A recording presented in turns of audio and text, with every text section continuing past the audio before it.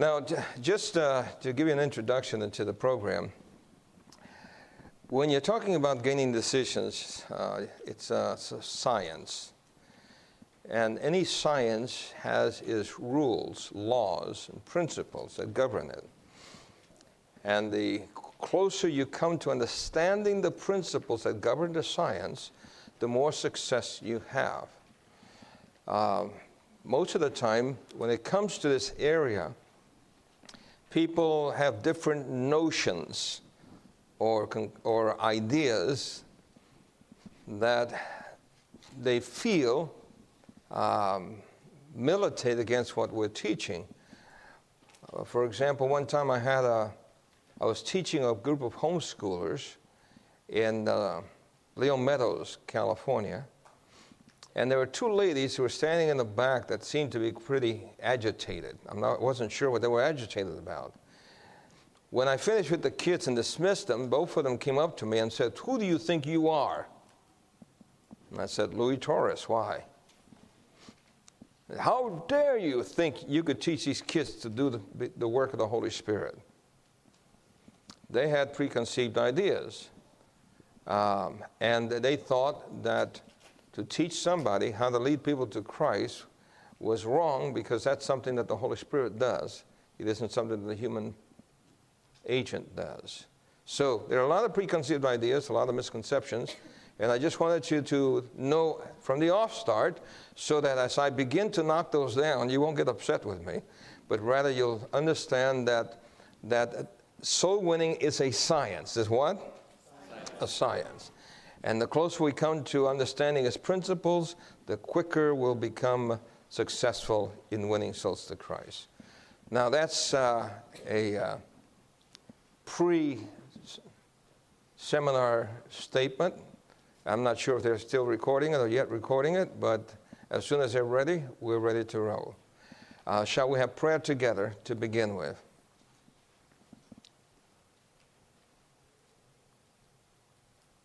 Are you ready to roll? All right, let's pray together.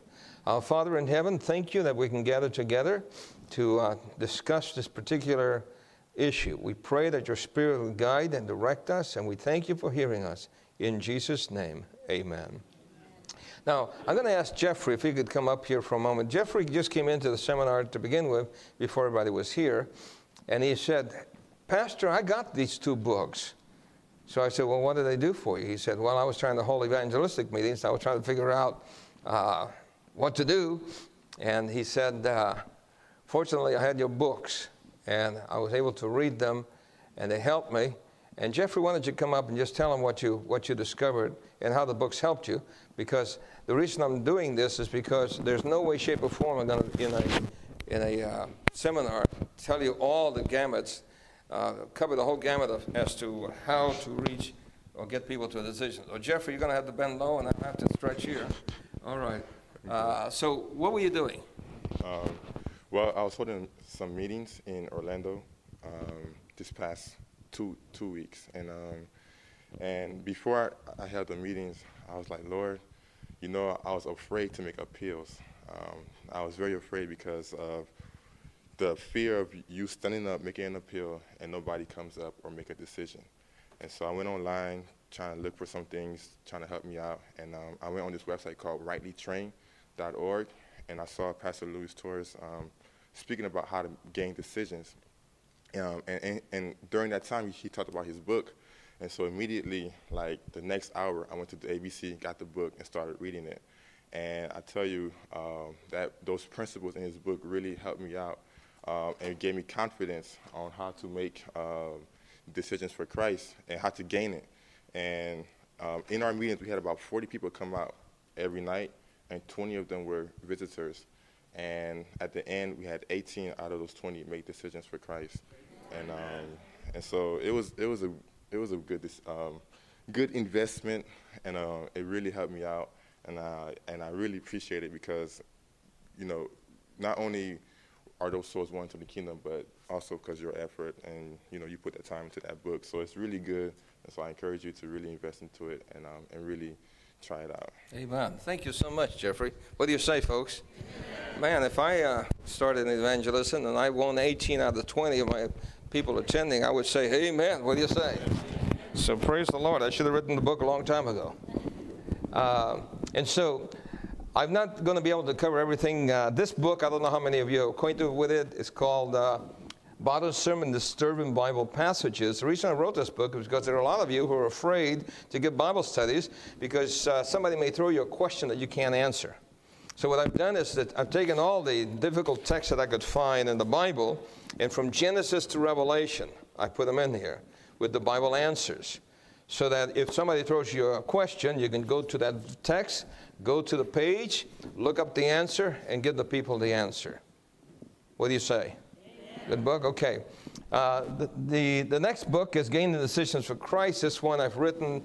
It's been out for a while now. Review and Herald publishes it. And I've had evangelists, pastors, people who've been in ministry for a long time who didn't just understand how to do it. And when they read the book, all of a sudden it changed their ministry and they became very successful soul winners, gaining decisions for Christ. Then I've had some young evangelists say, Pastor, every time they hold a meeting, they call me up and say, Pastor, do you have a story for this particular presentation, for the appeal? So I tell them the story. Then they come back, man, that worked. And then finally they said, you should put them in a book. So that's what I did. I put them in a book. So it's called Great Stories for Gaining Decisions. What I've done is in the first few pages, I put in the whole dynamic of making public appeals. And then inside, I've divided up the topics that we have, the mark of the beast, the Sabbath, the law, etc., and I've placed stories for appeals, okay? Stories for appeals with the verbiage of the appeal. Because sometimes you may make an appeal but say the same thing every single night. Repeat yourself, being redundant.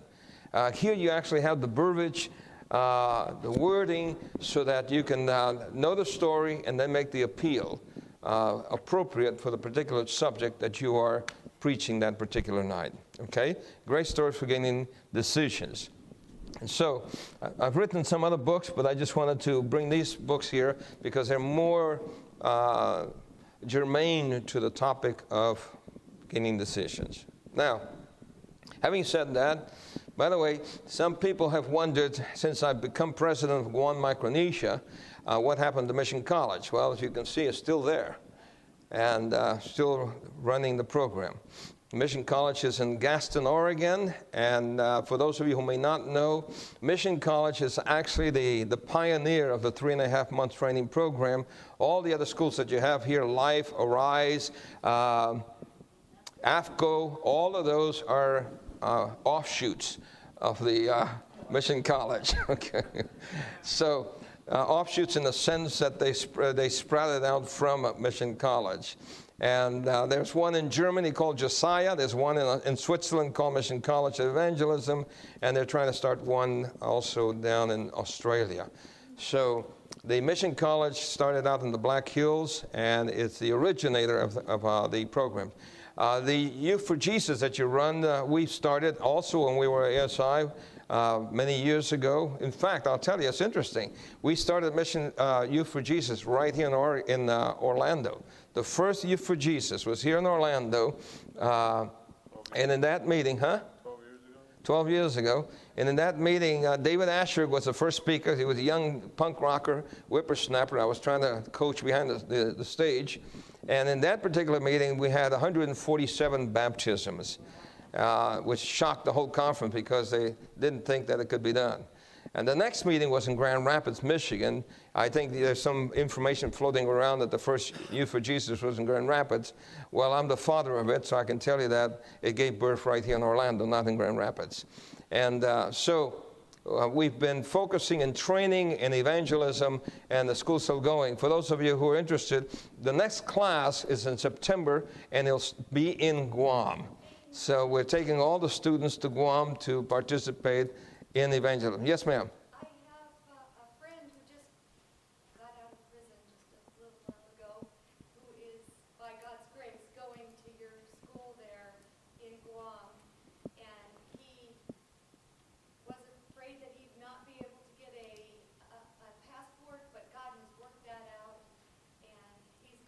Praise the Lord, yeah.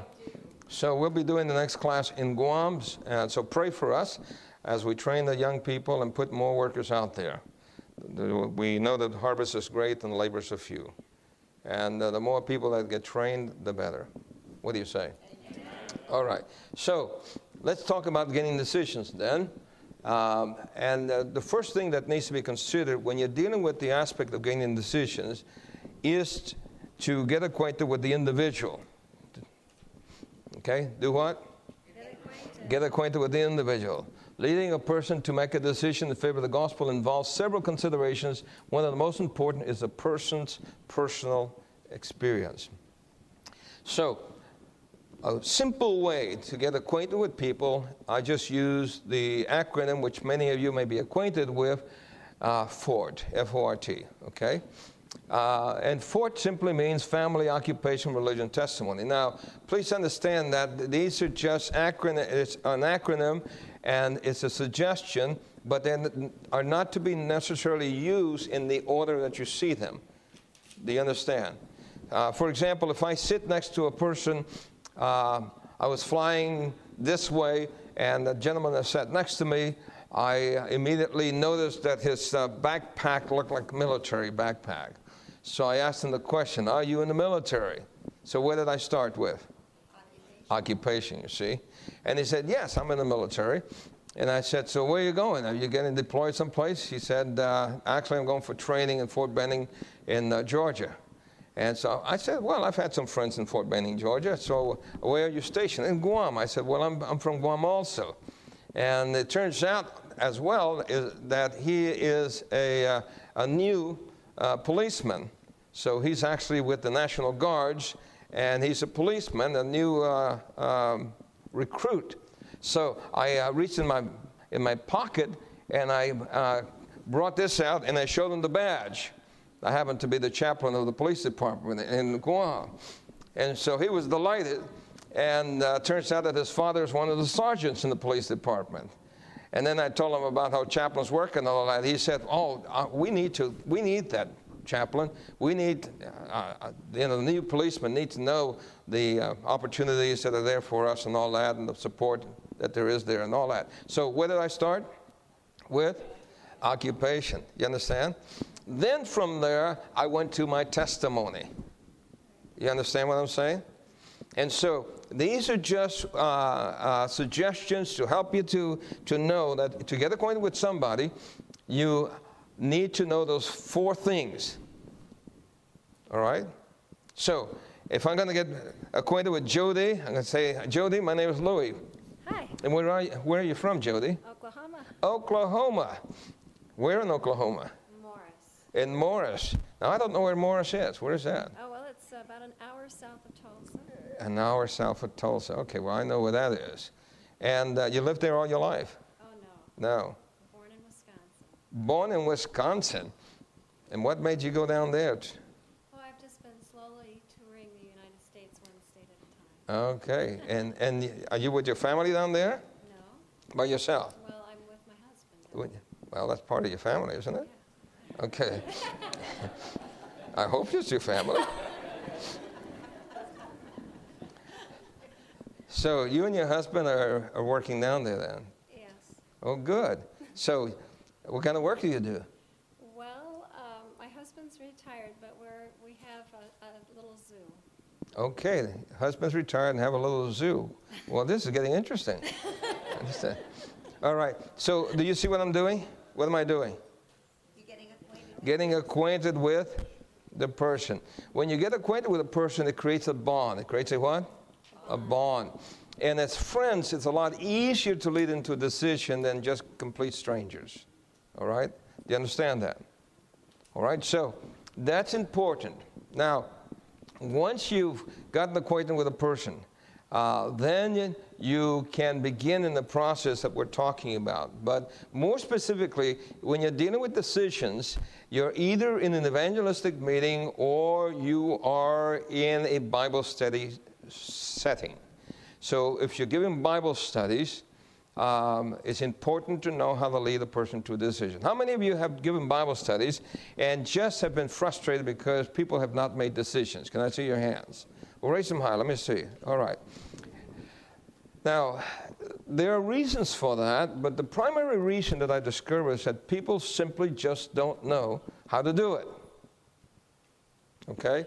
So let's walk through the steps then to try to help you to understand. First of all, people are in 3 categories. How many? 3. 3 categories. And those 3 categories are sow, cultivate, and harvest. And by the way, in this book, I'm covering all of that. And so what I cannot cover here, you can get it in the book, okay? Now, the 3 categories are sow, cultivate, and harvest. What that means is that there are people who are in one of these categories. Let me explain what I'm saying by that. First of all, there are people in the sow category who have never heard they need the seed sown. You'll come across people, even next door neighbors, that have no interest in religion. They have they're not antagonistic toward religion. It's just that they've grown up, their parents never went to church, etc. And so they're really just strangers to divine influences, okay? They need the seed sown. And the seed, according to the scriptures, is the Word of God. What is it? The Word of God, okay? Then the second group is the cultivating group. And these have heard but need to be nurtured. They have what? Heard but need to be nurtured. All right? The third group is the one that does have enough understanding, but they have never made the decision.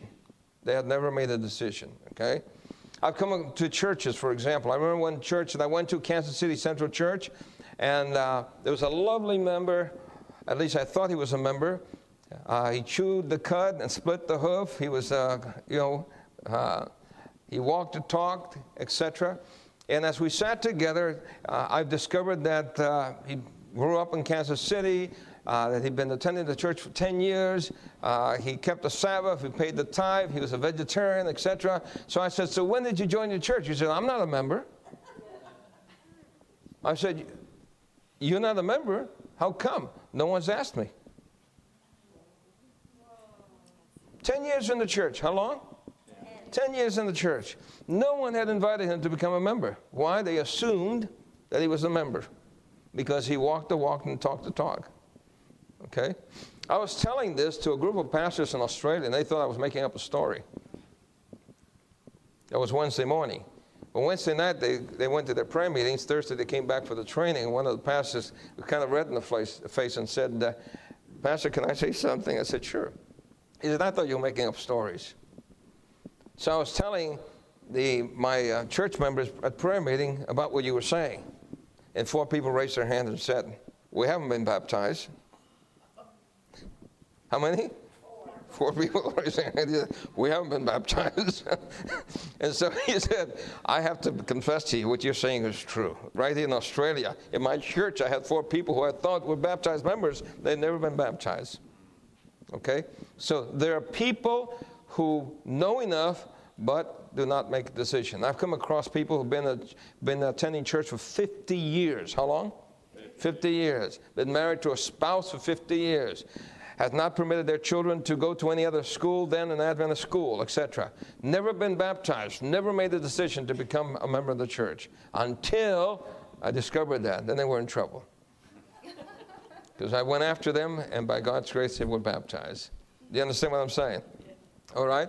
So, in your Bible study setting, in your contacts with people in your church or neighbors, etc., don't take anything for granted. Ask questions. Do what? Ask questions. Find out where people are, and if you ask the right questions, you'll discover where they are, and they'll help you to determine where they are in this setting. Okay? Do you understand? Because if you discover where they are in the setting, then you know which approach you are to take. If you don't know where the people are, then you'll assume too much and you'll take the wrong approach. For example, if it's an atheist, where would they be? What category? So, if they're a Pentecostal Baptist, where would they be? Cultivate. Do you understand what I'm saying? So, for me to treat a Pentecostal as he was a soul category would be insulting to him. All right? For example, last night Yesterday, I went to register at the lobby. You understand, at the hotel here. And as I went to register, I shared with the lady asked me for a credit card, so I helped her to pull out my wallet, and she saw the badge. And then after I registered, she said, by the way, she said, I'm a newborn believer. We just born again recently. And she said, I'm married to a Muslim. Can you pray for him? So I said, I'd be glad to. So when I went to register here then, they gave me a book. What's a book that they give you? Prophets and Patriarchs and Prophets. Patriarchs and Prophets. So you know what I did? I took that book and went and gave it to her. So this morning I went to see her. I said, did you get my book? Thanks so much, she said. All right. Here's a person who already is in which category? Cultivate. Okay. You got it? You understand what I'm saying? Is that simple? Yes or no? All right. Now you say, well, simple for you. Well, listen. You'll discover it's not as difficult as you think it is. All right. Now, once you've got that underhand, now that you understand what you need to do, the next thing is to understand the role that the Holy Spirit plays in this whole thing. All right? The role that the Holy Spirit plays in this whole process, dynamics. I'm going to give you a list of texts here that you're going to ask me to keep it up, but I can't because I have to keep on going. But first of all, you need to understand that we need the Holy Ghost in order to work. We need the ability to perceive, and that ability is given by the Holy Spirit. I want you to notice Paul. The scripture says that when Paul came across a man who was lame, he said, beholding him, and what's the next word? Perceiving that he had what? Faith to be healed. Said with a loud voice, stand aright on thy feet, and he leaped and walked. Now, understand what this is saying. If Paul had looked at the guy and sensed that the man did not have enough faith, would he have said, stand up and walk? No.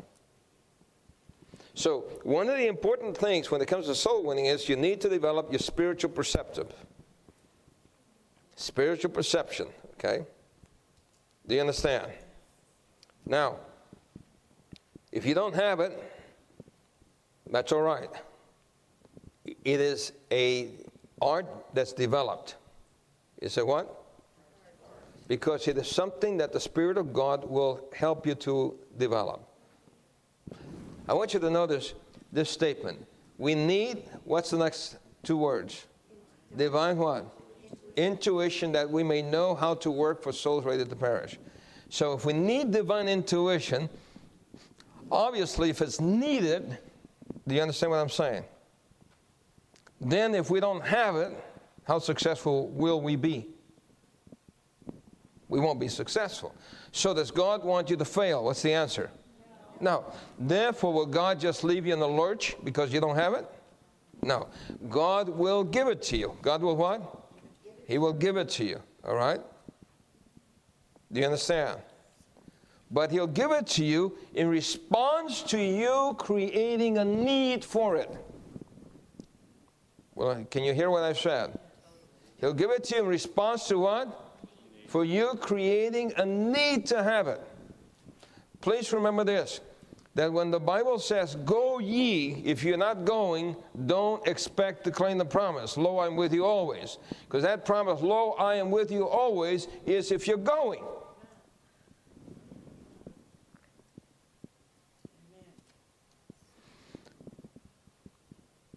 I've seen only a few amens. You see, people say, you know, we don't see miracles in the Adventist church. You know why we don't see miracles? Because our people are not going. If you're going out there, you'll see miracles. Did you hear what I said? If you're going out there, you'll do what? You'll see miracles. If you're staying in your pew, what do you see? Oh, you'll see something. You'll see arguments and all sorts of things. But you will not see miracles. Okay? You want to see miracles? Go. Look, I can tell you personally, by God's grace, I've cast out demons. By what? By God's grace. It isn't something I was looking for. It came to me. I had to deal with it. Okay? By God's grace, I've witnessed the speaking in tongues, the hearing in their own language, the wonderful works of God. Okay? By God's grace, I've seen miracles of healing. Did you hear what I'm saying? By God's grace, I've seen those things. Why? Because I've been going. I've been what? Going. All right? You hear what I'm saying? All right. So, if you want to get these gifts, you must go. If you want to get decisions, you must be about there trying to get a decision. You won't get a decision if you're not trying. All right. Now, the work of the Holy Spirit. Here's a list of the Holy Spirit, what he does. And this is important, by the way, because there are people out there now who are confused about the Holy Spirit. Okay? If you know there's a Holy Spirit, it's called God. He's referred to as He. He comforts, He teaches, He testifies, He reproves, He guides, He hears, He speaks. He shows, He commands, can be grieved, can be sinned against, can be quenched, brings to remembrance, makes intercession, gives power, a witness, and directed the New Testament church. Which book is all this in? What's that? Which book is all of that in? Which of your books? Dun, dun, dun, dun. All right. Now, let's go to some practical understanding of this whole dynamic, the Spirit of God working and how He works. The Bible says that Jesus met a man by night whose name was Nicodemus. You remember that? And after Nicodemus made his introduction, Jesus simply went to the point. And Jesus said, "Verily, verily, I say unto thee, except the man be born again, he cannot see the kingdom of heaven." Please understand this, that before you can enter the kingdom, you must see. Okay? Verily, verily, I say unto you, except a man be born again, he cannot see the kingdom of God. Perhaps this is a new slant to you, because most of the time you've heard you except a man be born of water and spirit, he cannot enter into the kingdom of God. But notice that the first passage is you cannot see. And if you check in your Bible, you'll discover that what I'm saying is true. All right? Now, Nicodemus said, how can these things what? Be. All right. So then Jesus responded to Nicodemus in verse 5, and that's where it says you cannot enter. It says, "Verily, verily, I say unto you, except the man be born of water and of the Spirit, he cannot enter into the kingdom of God." Okay, so there are two conditions there. You first must see, and then you must enter. Okay. Now, that which is born of the flesh is flesh, and that which is born of the Spirit is spirit. All right? All of us have been born of the flesh. But in order to see and enter, we must be born of the Spirit. Now, having said that, did Nicodemus understand that? No. He simply said, how can these things be? Okay? So then Jesus said this very interesting statement. He said, "The wind bloweth where it listeth, and you hear the sound thereof, and cannot tell from whence it's coming, and unto where it's going. So is everyone that is what? Born of the Spirit." Now, Jesus is helping Nicodemus understand by switching from the spiritual to nature to give him an understanding of the spiritual things that he's talking about. Nicodemus cannot understand the spiritual, so Jesus now is using the nature to help him understand the spiritual lesson. Okay, what was the Christ saying? Okay, he says the Spirit goes where it wants to, correct? That's what he's saying. You don't know where it's coming or where it's going. You only know by the sound thereof. So is everyone that is born of the Spirit. When we consider this, Jesus is equating the wind to the Holy Spirit. Okay? And he's using that which enables us as humans to understand from the physical what the spiritual dynamics are concerning this. Now, a simple breakdown of this is this. First of all, a man, according to the Bible, is represented by a tree, correct? All right? So we have the wind and we have a tree, correct? Now, therefore, you have to ask the question, do you see movement? If the tree moves, the wind is what? Blowing. Okay? If the tree moves, the wind is what? Blowing. All right? Conversely, if the tree does not move, then what? The wind not blowing. All right? Now that's simple enough that a child can get that. What do you say? All right, so if you're going to be a soul winner, one of the important things that you need to learn to do is observe if the wind is blowing or not.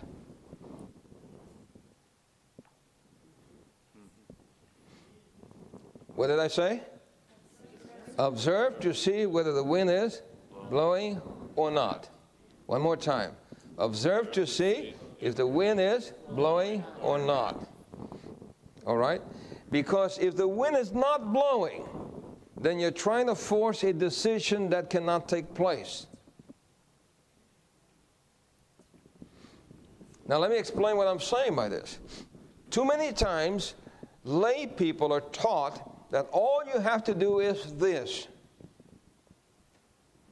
So they're given Bible studies, or they're given a set of DVDs, or they're given a video cassette or something, and they're told, look, if you can just get somebody to watch this, that's all you have to do. I've seen it. I've seen many pastors say, you know, look, all you have to do, I remember the old Duquesne projector. How many of you remember the old Duquesne projector? You know, all you have to do is put the cassette in there, put the film strips in there, press the button, put it on top of the television, and the people watch it, right? That's all you have to do. It does the work for you. You don't have to worry about it. All you have to do is carry the thing in there and put it up in the right place and get somebody to watch it. And whoop-oh, you got a baptism. The problem is that you're teaching people, hear what I'm saying, you're teaching people that conversion is by mechanics. And even though that's not what you're saying, if you're teaching people that it's the instrument that does the work, then you let them to depend upon the instrument and not depend upon their own ability to decipher or determine whether or not the wind is blowing on that person.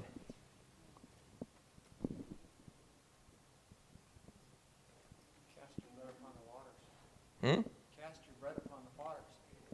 Yeah, cast your bread upon the waters. It's a good statement. But there's more to soul winning than just casting your bread upon the waters. What? Don't sow your pearls before swine. Say that, now you got a controversy here. You started. All right. You see, the important thing, folks, is this. The important thing is this. When you're dealing with soul winning, you have to have a spiritual perception to recognize whether or not the Spirit of God is working or not. Because human hearts are not converted just by mechanical mechanisms. Human hearts are converted by the Holy Spirit. Therefore, your role and my role is to learn how the Spirit of God works so we can cooperate with Him. So we can what? Cooperate with Him. All right? So let me continue. As the wind moves in its force upon the lofty tree and brings them down, so the Holy Spirit can work upon human hearts, and no finite mind can circumscribe. In other words, you cannot put a fence around the Holy Spirit and tell Him how to work. Your job is to see how He works. You cannot put a fence on Him. You cannot restrict Him. All right? Here's another statement. You cannot see the what? The operating agency, but you can see its effects. Okay? So, when we're preaching the Word, when we're giving Bible studies, we are to watch. We're to what? Watch. Watch for what? Watch for effects. Watch for what? Effects. Here's another statement. Like the wind, which is what? Invisible. yet the effects of which are plainly seen and felt as the Spirit of God in its work upon the human heart. That regenerating power which no human eye can see begets a new life in the soul. It creates a new being in the image of God. You don't see the agent, but you see its effects. Does that make sense so far? Are you following me? All right. So we have to become experts at observation. But it's not very complex. It's just knowing what to look for. I have a friend who thought fishing was something that you did if you had luck. If you didn't have luck, you didn't go fishing. So he met a friend at school who said, let's go fishing. No, I don't want to go fishing. He said, why not? I don't have any luck. I've gone fishing and I never catch anything. And the friend said, it's not about luck. It's about knowing what you're supposed to do. No. He said, look, I've done it and I haven't been able to catch a thing. No, he said, excuse me, I caught a cold. And so the friend said, well, look, if you go with me, I promise you you'll catch something. No. He said, just go with me. All right, so he went with him. So he went to the shore. Okay, this is in Australia. He goes to the shore, and there are people there with their rods, trying to catch something that they're not catching anything. So he goes next to them and he says, okay, you watch. So he threw his rod in and brings him in. And he said, wow, how'd you do that? He said, I got luck. He threw it again. Wow, how'd you do that? I said, I told you. Oh, you want to do it? Yeah. So he said, look, all you have to do is this. Okay, man. All right, go ahead. He brought it in. It's exciting. He threw it in again, he brought it in. Well, there were some people there still fishing, hadn't caught anything. So he went over to them and said, you want to catch something? Well, you some wise guy? He said, no, I'll teach you how to do it. So he told them how to do it. They cast and they started catching fish. And he was just amazed. So it is about learning and sensing and feeling. You understand what I'm saying? Are you following me so far? All right. Now, though we cannot see the Spirit of God, we know that men who have been dead in trespasses and sins become convicted and converted on these operations. The thoughtless and wayward become what? Serious. The hardened repent of their sins. The faithless believe. The gambler, the drunkard, the licentious become steady, sober, and pure. The rebellious and obstinate become meek and Christ-like. Okay? While the wind is itself invisible, it produces effects that are what? That are what? Seen and what? So the work of the Spirit upon the soul will reveal itself in every act of him who has felt its saving power.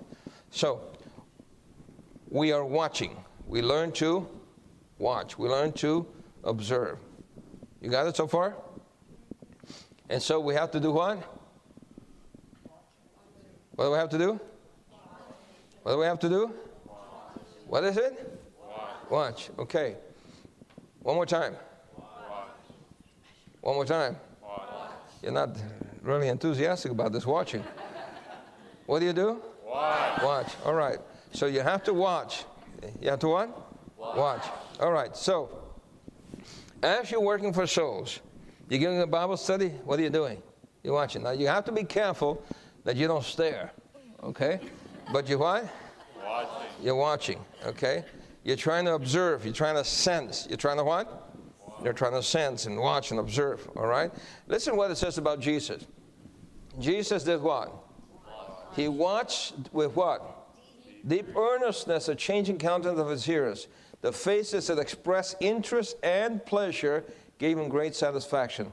As the arrows of truth pierced to the soul, breaking through the barriers of selfishness and working contrition and final gratitude, the Savior was made glad. And there are many more statements about Jesus watching. So when he was speaking, what was he doing? He was watching. He would glance on the audience. He would what? He would glance on the audience.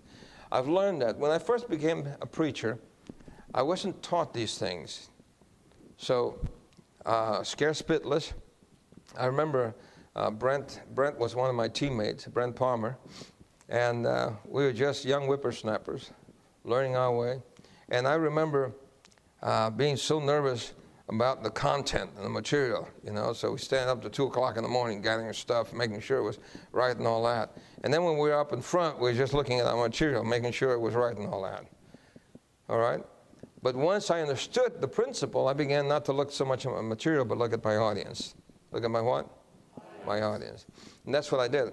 I learned to watch my candidates. The first year that I did Bible work, once we separated, we had a team called Better Living Team. When I separated from that, the first year in Bible work, God bless, I had 27 baptisms that year. That was my first year as a Bible worker. I learned to watch. I learned to what? Watch. Okay? So you watch the indications. Now, what is it that you watch for? You watch for something called conviction. What is it? Conviction. Okay? There you are. All right, so you watch for what? Conviction. And now in this book, we're up to page 30. Okay? Now I've skipped a lot of stuff, but we're at page 30. You watch for? Conviction. All right. Now, what is conviction? The working of the Holy Spirit. All right. That's a good statement. But how do you know what it is? You see, first of all, you have to know conviction personally. Have to what? Know conviction personally. Have you ever been convicted? Yes? All right. So you have to know it. But you also have to understand this. The conviction has a lot of colors to it. In other words, everyone's not convicted exactly the same. And therefore, as the wind blows, there are different hues or colors that display themselves that help you to know if there's conviction or not. Okay? You got it? All right. For example, conviction is the voice of God speaking to what? To the conscience. But since you cannot open up the brain and see that there's conviction there, then the question is, how do you observe conviction, since you cannot read the heart? See, God says, man looketh on the outward appearance. Man looketh on the heart. So God can see what's inside the heart. I did reverse them. God can see what's inside the heart, but you and I can see the outward appearance. One of the things that happens, and this is what's happening, by the way, as you're going through security and all that, now they have machines that they can actually sense your alterations within by the things that are happening outside when they ask you questions. Okay, so while they're asking you questions, the machine is picking up your body language. Like a lie detector. Your conviction. Yeah. It's picking up your convictions, okay? It's picking up what's inside by what's outside. That's why the Bible says that God looketh on the heart, man looketh on the outward appearance. Okay, now, conviction then, number one, you personally become acquainted with it. Learn how it works or how it is displayed. What are the indications that it's present? And, of course, once you recognize it, what must be done to facilitate its maturation into a decision? So you must recognize conviction. And once you recognize conviction, then you have to know how to lead that person from conviction to decision. Okay? You got that? So you recognize conviction, and you lead that person into a decision. But if you don't recognize conviction, what you're trying to do is lead people to make decisions by rote. For example, you assume that if you can get the person to study for 24 lessons, that at the conclusion they're ready to make a decision. And it doesn't happen that way. And that's what frustrates people. Because you gave studies, you gave studies, you gave studies, you gave studies. Finally you finish and the guy says, "Thanks so much, buddy." Has that happened to any of you? Okay? So, just because a person gets information, that doesn't mean that they're ready to make a decision.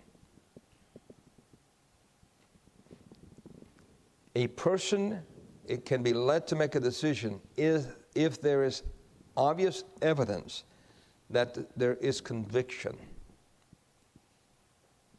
So you must be watching for conviction. Watching for what? Conviction. If a person is under conviction, it is a lot easier to lead them into a decision.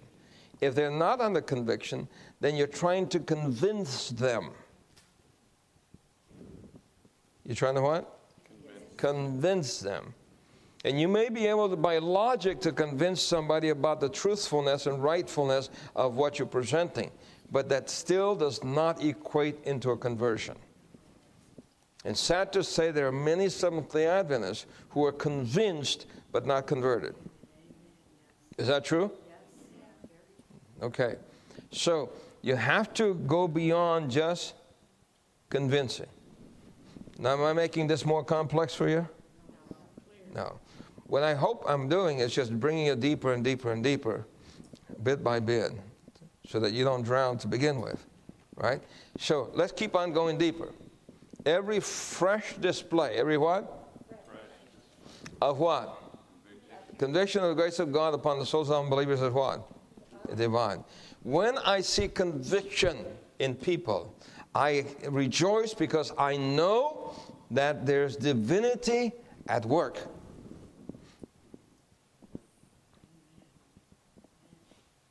Okay? You hear what I've said? When I see conviction, I know what?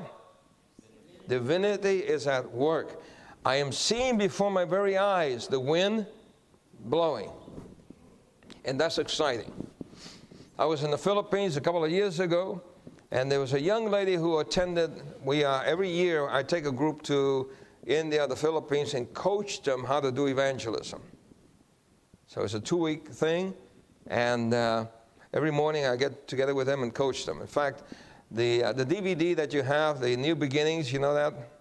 Okay, before they were actually utilized, I went with the ASI team, Dancer McNeilis and all the ASI leadership, and I was there to coach them in how to preach those things so that they could get decisions.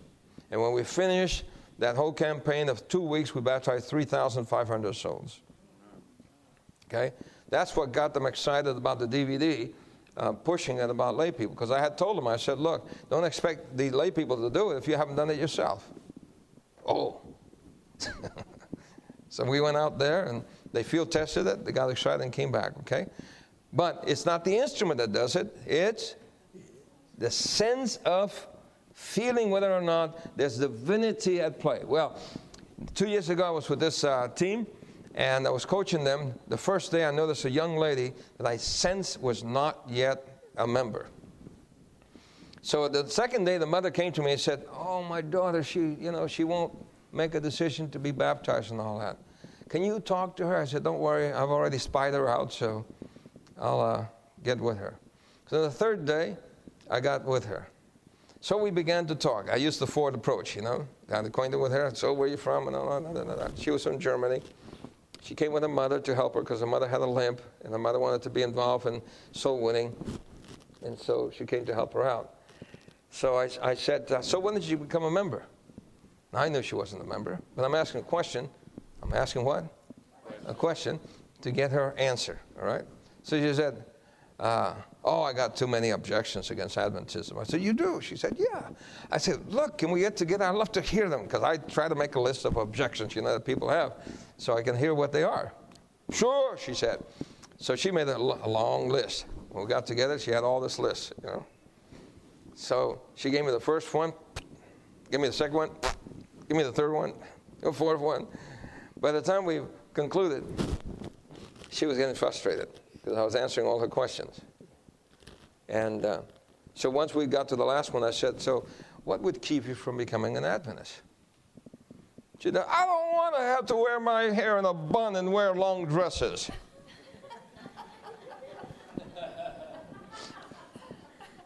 So I said, who told you had to wear your hair in a bun and wear long dresses? But her response told me that there was what? Conviction. Okay? When she said that, I knew she was under conviction. So I saw little tears in her eyes. And I said, Ramona? She was German with Ramona, which is a Spanish name, but anyway. I said, Ramona? I said, that's cute. I was smiling. She said, what's so funny? I said, it's just wonderful to see what's happening. She said, what's happening? I said, how the Holy Spirit is speaking to you. I said, why are you fighting him? Why don't you just yield to him? And then she started crying. And I said, Ramona, you know God's speaking to you. She said, yeah, it's true. I said, why don't you just give him your heart? All right. So we knelt together and prayed. And she got up and she said, okay, I'm getting baptized, but you're going to baptize me. I said, wonderful. So when we baptized 1,200 people that campaign, and she was one of those baptized. Okay? So once I what? I see divinity at work, I know that the wind is blowing. Okay? You got that? You understand what I'm saying? All right. Now, that's why it says every fresh display. Christ is the source of every right impulse. He is the only one that can implant in the heart enmity against sin. Every desire for what? Truth and what else? Every conviction of our own what? Is and that his spirit is? Isn't that good news? What do you say? I had a guy come to me and said, I feel I'm committed the unpardonable sin. I said, you have? Yeah. I said, how do you feel about it? I feel horrible about it. I don't want to be lost. I said, then you're okay. He said, what do you mean I'm okay? Every what? Every what? Conviction of our own is a what? Evidence. I said, the Spirit's working with you. You're okay. Just make sure you don't commit the unpardonable sin. Give up whatever you have to give up. Surrender whatever you have to surrender to. But you're on the right track. Okay? You understand what I'm saying? Very important to understand how the Spirit of God works. Now, I can say a lot about this. The important thing is this. When the Spirit of God is working in the human heart, there are indications that He is working on them. Let me give you a list of indicators, all right? A list of indicators. First of all, they're positive and what else? And negative indicators. Positive and what? Negative indicators. Now we're on page 35 on the book. Okay? Positive and negative indicators. Now, if you notice, the positive indicators are on this side, negative on this side. In other words, if I'm looking for evidence that the wind is blowing, if I'm looking for what? Evidence that the wind is blowing, I must be able to see. Must be able to what? To see those visible indicators that tell me that the Spirit is working in the human heart. So, if I'm giving Bible studies to a person, I'm watching. I'm what? I'm watching. I'm watching to see if these indicators show up or these. Now, most of the time, Adventists don't have problems with this side. No problem with that. If a person is yielding to the Lord, okay, then there's no problem. This side is yielding, and the other side is resisting. Okay? In either case, the Spirit of God is working. What did I say? In either case, the Spirit of God is working. All right. The yielding side is this side. People may have joy. They begin to tell others about what they're learning. They begin to personalize it. They may have tears of joy, can't stay away. At first when they came, they were kind of standoffish. And all of a sudden, they just can't stay away. They love the environment, etc., etc., okay? The lighting up of face. Have you ever seen in an audience, or maybe it's happened to you, as you're sitting there, all of a sudden you go, you know, well, that tells you, bing, it hit. You understand? That's an evidence. What is it? An evidence, all right? They begin to ask questions. They begin to study. They have positive attitude changes, lifestyle changes, restitution, peace. Pray about it. I've seen all of these, all right, in people. As I've studied with them or preached the word, I've seen them, all right? The other side is where, as I said, people have difficulty with. Sorrow, rejection, argument, tears of sorrow, avoidance, anger, rejection, objections, refusal to study, negative attitude changes, rebellion, denial, restlessness, irritable. All right? So let me talk to you about that side, because that's where you have problems with. I mean, when the person is yielding, well, they're yielding, right? They come to church, they're happy, they seem to be assimilating what they're hearing and all that. Everything is fine and dandy. It's in this side where you guys have the struggle, right? When the person avoids, all of a sudden they're studying with you, then they don't want to see you anymore. They're avoiding you. How many of you have had people avoid you? Yeah, they begin to avoid you. They don't want to see you anymore, okay? Objections. How many of you have had people begin to object? I mean, you've gone through studies, and all of a sudden there's this objection, that objection, this objection, okay? And so, by the way, in the book, again, referring to the book, in the back of the book, I have the different objections and the responses to the objections, okay? So, people begin to object, refuse to study, etc. Let me give you some particular situations. Anger, okay, for example. I'm holding an evangelistic meeting. There's a lady attending my evangelistic meeting. She looks like Lucille Ball. The I Love Lucy girl, you know, blonde hair, big blue eyes and all that. And she's just like her. She's sitting in the back. It's about 300-something people in the audience. And you can hear, "Amen, brother." It's her. She's from New Jersey. And so over there, people don't mind shouting, what have you. She's moved to Florida. They're retired. They're wealthy. They sold their business. And she got a handbill, brought her husband, her sister, and her brother-in-law, dragged them to the meeting. She was one of those type of girls. And every night, "Amen, amen, amen, amen." Well, one night I didn't hear one amen. So I wonder what had happened. When I finished the meeting, I went down to meet to the foyer to greet the people, and another lady stopped me. She was another wealthy lady, and she said, "Pastor, can I have a word with you?" I said, "Sure." She said, "I can't tell you how grateful I am for what I heard." She said, "I've been addicted to jewelry," she says. Just been addicted to jewelry. And she said, "Tonight I'm free." What did that tell me? Was there conviction, yes or no? Yes. Yeah, tonight I'm free. She says, "There's only one problem. My husband this morning surprised me with a diamond necklace." And she said, "I'm going to have to figure out a way to tell him I'm not using that anymore." Okay? So she was rejoicing. She was what? Rejoicing. She was rejoicing. All right? Was there conviction? Yes. All right. So I get out to the foyer, and Pastor Bob Hayes, I don't know if any of you have heard of Pastor Bob Hayes. He's the pastor over here in St. Augustine. And so he's the Bible worker.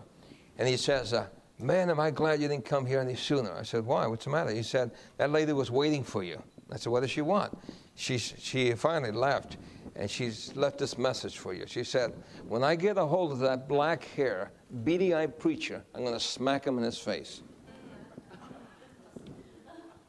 So let me ask you a question. Was she excited, yes or no? Huh? Was she convicted? Yeah. Remember this, guys. Great conviction, great reaction. Little conviction, little reaction. Okay? Same thing with work. Great conviction, great perspiration. Little conviction, little perspiration. People who attempt great things for God is because they are greatly convicted. People who attempt little for God is because they have little conviction. Okay? So, now what do? The lady wants to smack me in the face. Should I go and get my gift? Huh? What do you do? He said, turn the other cheek. Huh? He said, turn the other cheek. You go turn the other cheek. Well, listen, when people are under great conviction, you must see them. What did I say? When people are under great conviction, you must see them. I'll explain to you why.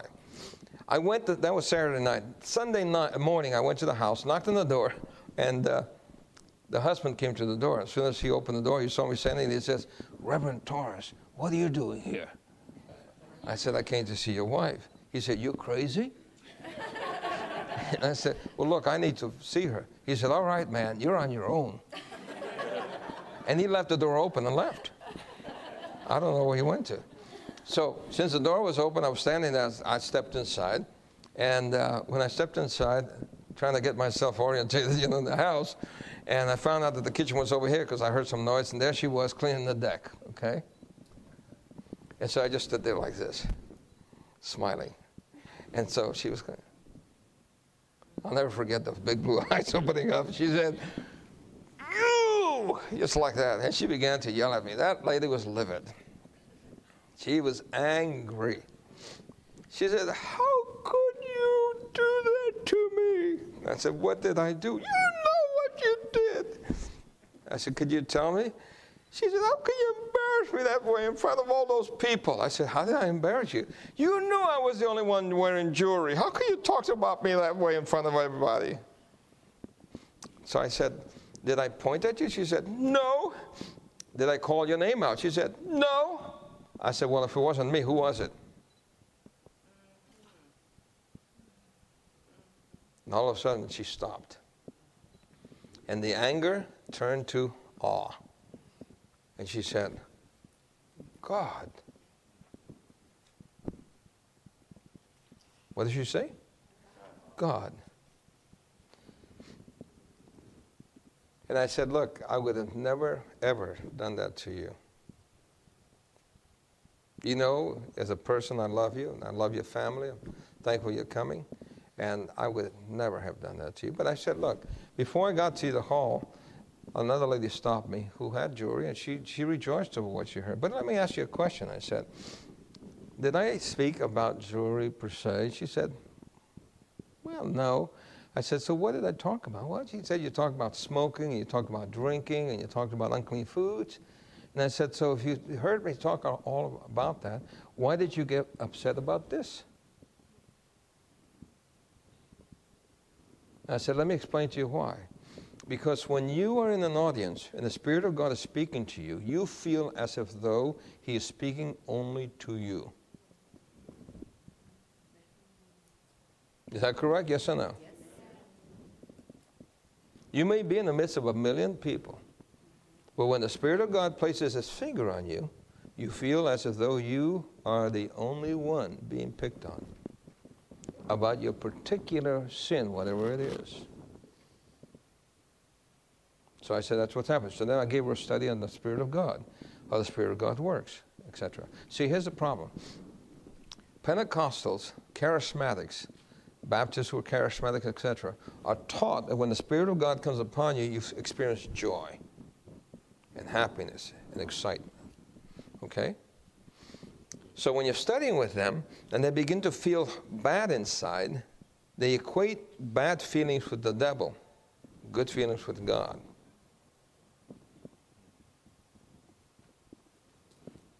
And the tendency is to reject you because they feel that what you're bringing to them is the enemy and not the Lord. Do you understand? Yes. All right. So this lady was a evangelical, and when she felt bad, she assumed that the one who was troubling her was the devil, and I was his agent. And she had determined never to return to the meeting. If I had not gone to visit her, she would have never come back. Do you understand? When people don't understand how the Spirit of God works, the devil takes advantage of them. Let me just share some things with you. Most people do not know what conviction is. They don't know what the Holy Spirit is. They feel that conviction, if they don't know any better, is harassment. Is what? Harassment. Guilt trip. You're putting a guilt trip on me. How many of you have heard that? You're just putting a guilt trip on me, okay? All of these things happen because people really do not understand how the Spirit of God works. The Bible says when He has come, He will convict the world of what? Sin. What else? Righteousness. What else? Judgment. Sin, what's wrong. Righteousness, what's right. Judgment, the decision that must be made between the right and the wrong. Okay? So when the Spirit of God convicts you, it's all at once. Even I'm talking about the whole thing is affecting you, even though He is working on you, revealing what's wrong in you, revealing what you should be doing right, and forcing you to have to make a decision. Okay? Now, there are people who don't understand that. As an evangelist, when I go to churches and hold evangelistic meeting, I have church members who say, don't put pressure on them. How many of you have heard that? Don't put pressure on them. They don't understand what they're doing. They're standing on the side of the enemy thinking that they're helping the Lord. Because when people are convicted, you must help that person make a decision. If you don't, the devil will make sure that they don't make a decision. And by the way, by not making a decision, they're making a decision. Okay? So, they don't know what conviction is. Let's talk about Nicodemus, for example. Nicodemus was a religious leader, wasn't he? All right? But what did he say to the Lord? How can these things be? And Jesus said, art thou a master of Israel? So this man was a very high, influential, religious leader. Nicodemus was a leader in Israel, yet he had no knowledge of the workings of the Holy Spirit. How much knowledge? Zilch. Okay? Paul finds some disciples who were baptized by John the Baptist. Have you received the Holy Ghost since you believe? What was their answer? We have not so much heard whether there be any Holy Ghost. They were believers. They had been baptized by John the Baptist and were disciples, but did not know there was even a Holy Spirit. So if this is true of religious people, what about the people who are not religious? So when the Spirit of God is working on them, they don't know what's going on. I was holding an evangelistic meeting in Jacksonville, Florida, a tent meeting. The lights were down, because in those days I used a slide projector, and you remember the old slide projectors, you had to turn out the lights, otherwise you couldn't see the screen. So I began to preach, and this couple walk in and sit down in the back. When I finished, they immediately left, so I didn't know who they were, etc. The next night they came in a little earlier. I got to meet them. He was a big, big, muscle-bounded guy, huge muscles. He was a power lifter, bodybuilder, his wife also, so they both walked around, And he bald-headed, handlebar mustache, you know what I'm saying? He looked like Mr. Clean. Anyway, he's coming to the meetings every night. I make an appeal. That hawk of a guy comes forward, and he's weeping. He's what? He's weeping, all right? And he tells me, he says, I'm embarrassed. I've never cried a day in my life. What's happening to me, he said. And he said, can God forgive me? I said, of course God can forgive me. He said, you don't know who I am, what I've done. How do you know God can forgive me? I said, I don't know who you are, what you've done, but I know who He is and what He can do. So I said, what do you think you've done that God can't forgive you? He said, I've killed 3,500 people. 3,500 people. So we got into a dialogue. The guy was an atheist. His father was an atheist. His father was a hired gun. And what he hated as a young man was his father was always hiding. After he killed somebody, he would hide. And he determined as a young man that he was going to kill, but he was going to figure out how to do it. By the way, this guy was not a dumb guy. He was a nuclear physicist. Okay?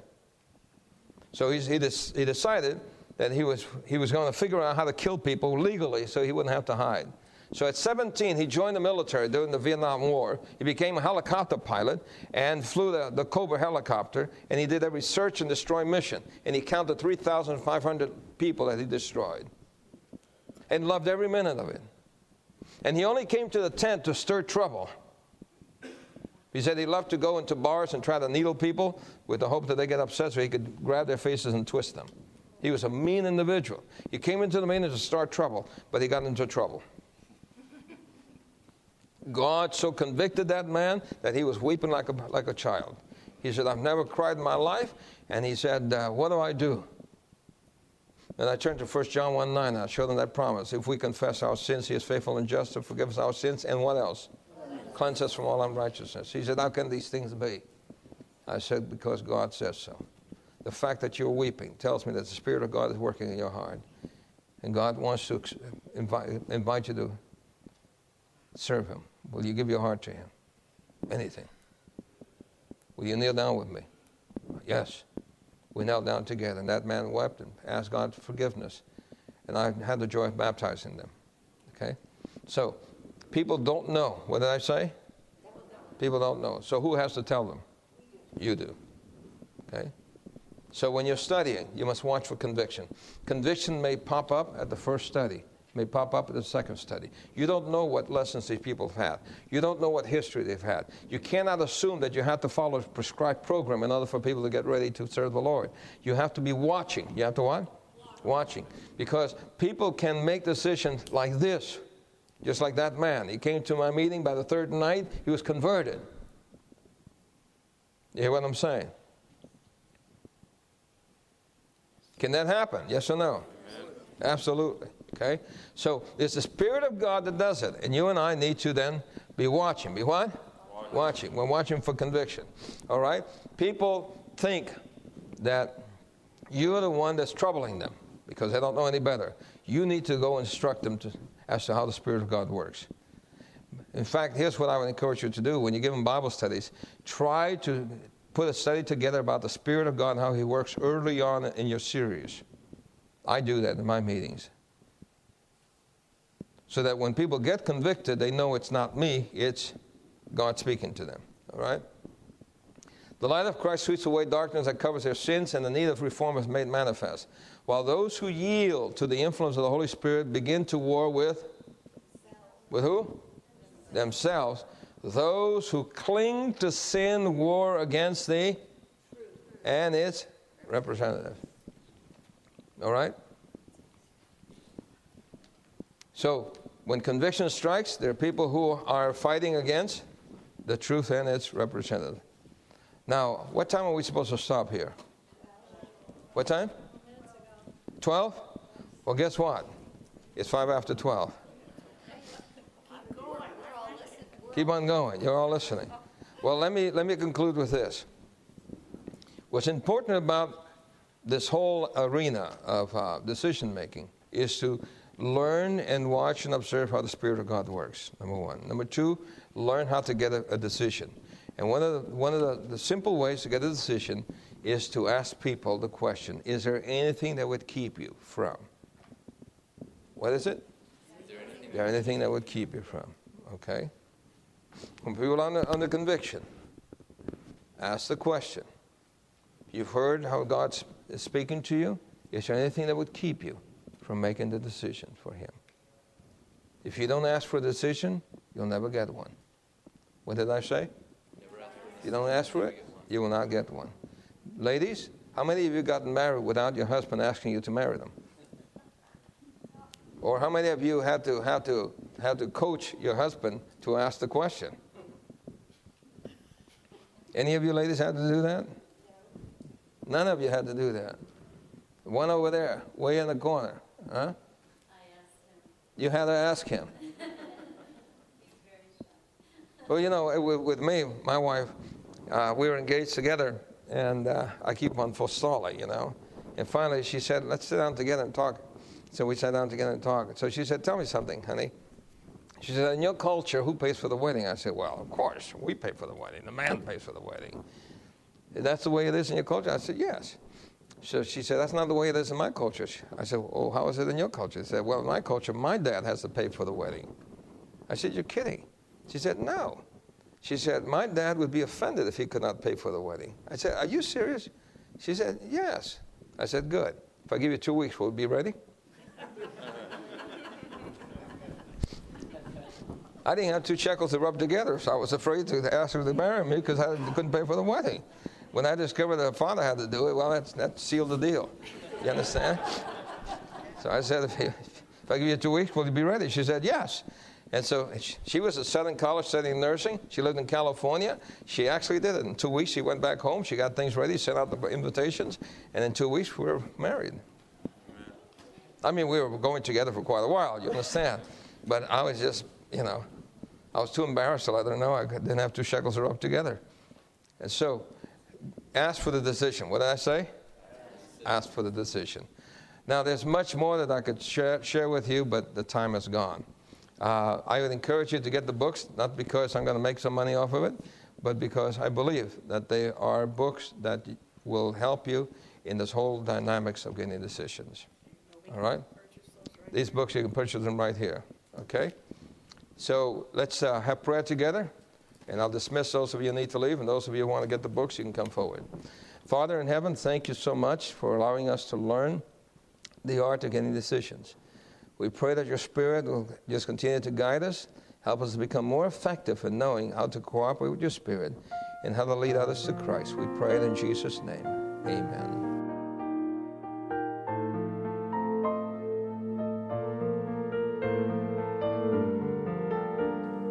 This media was produced by Audioverse for ASI, Adventist Layman's Services and Industries.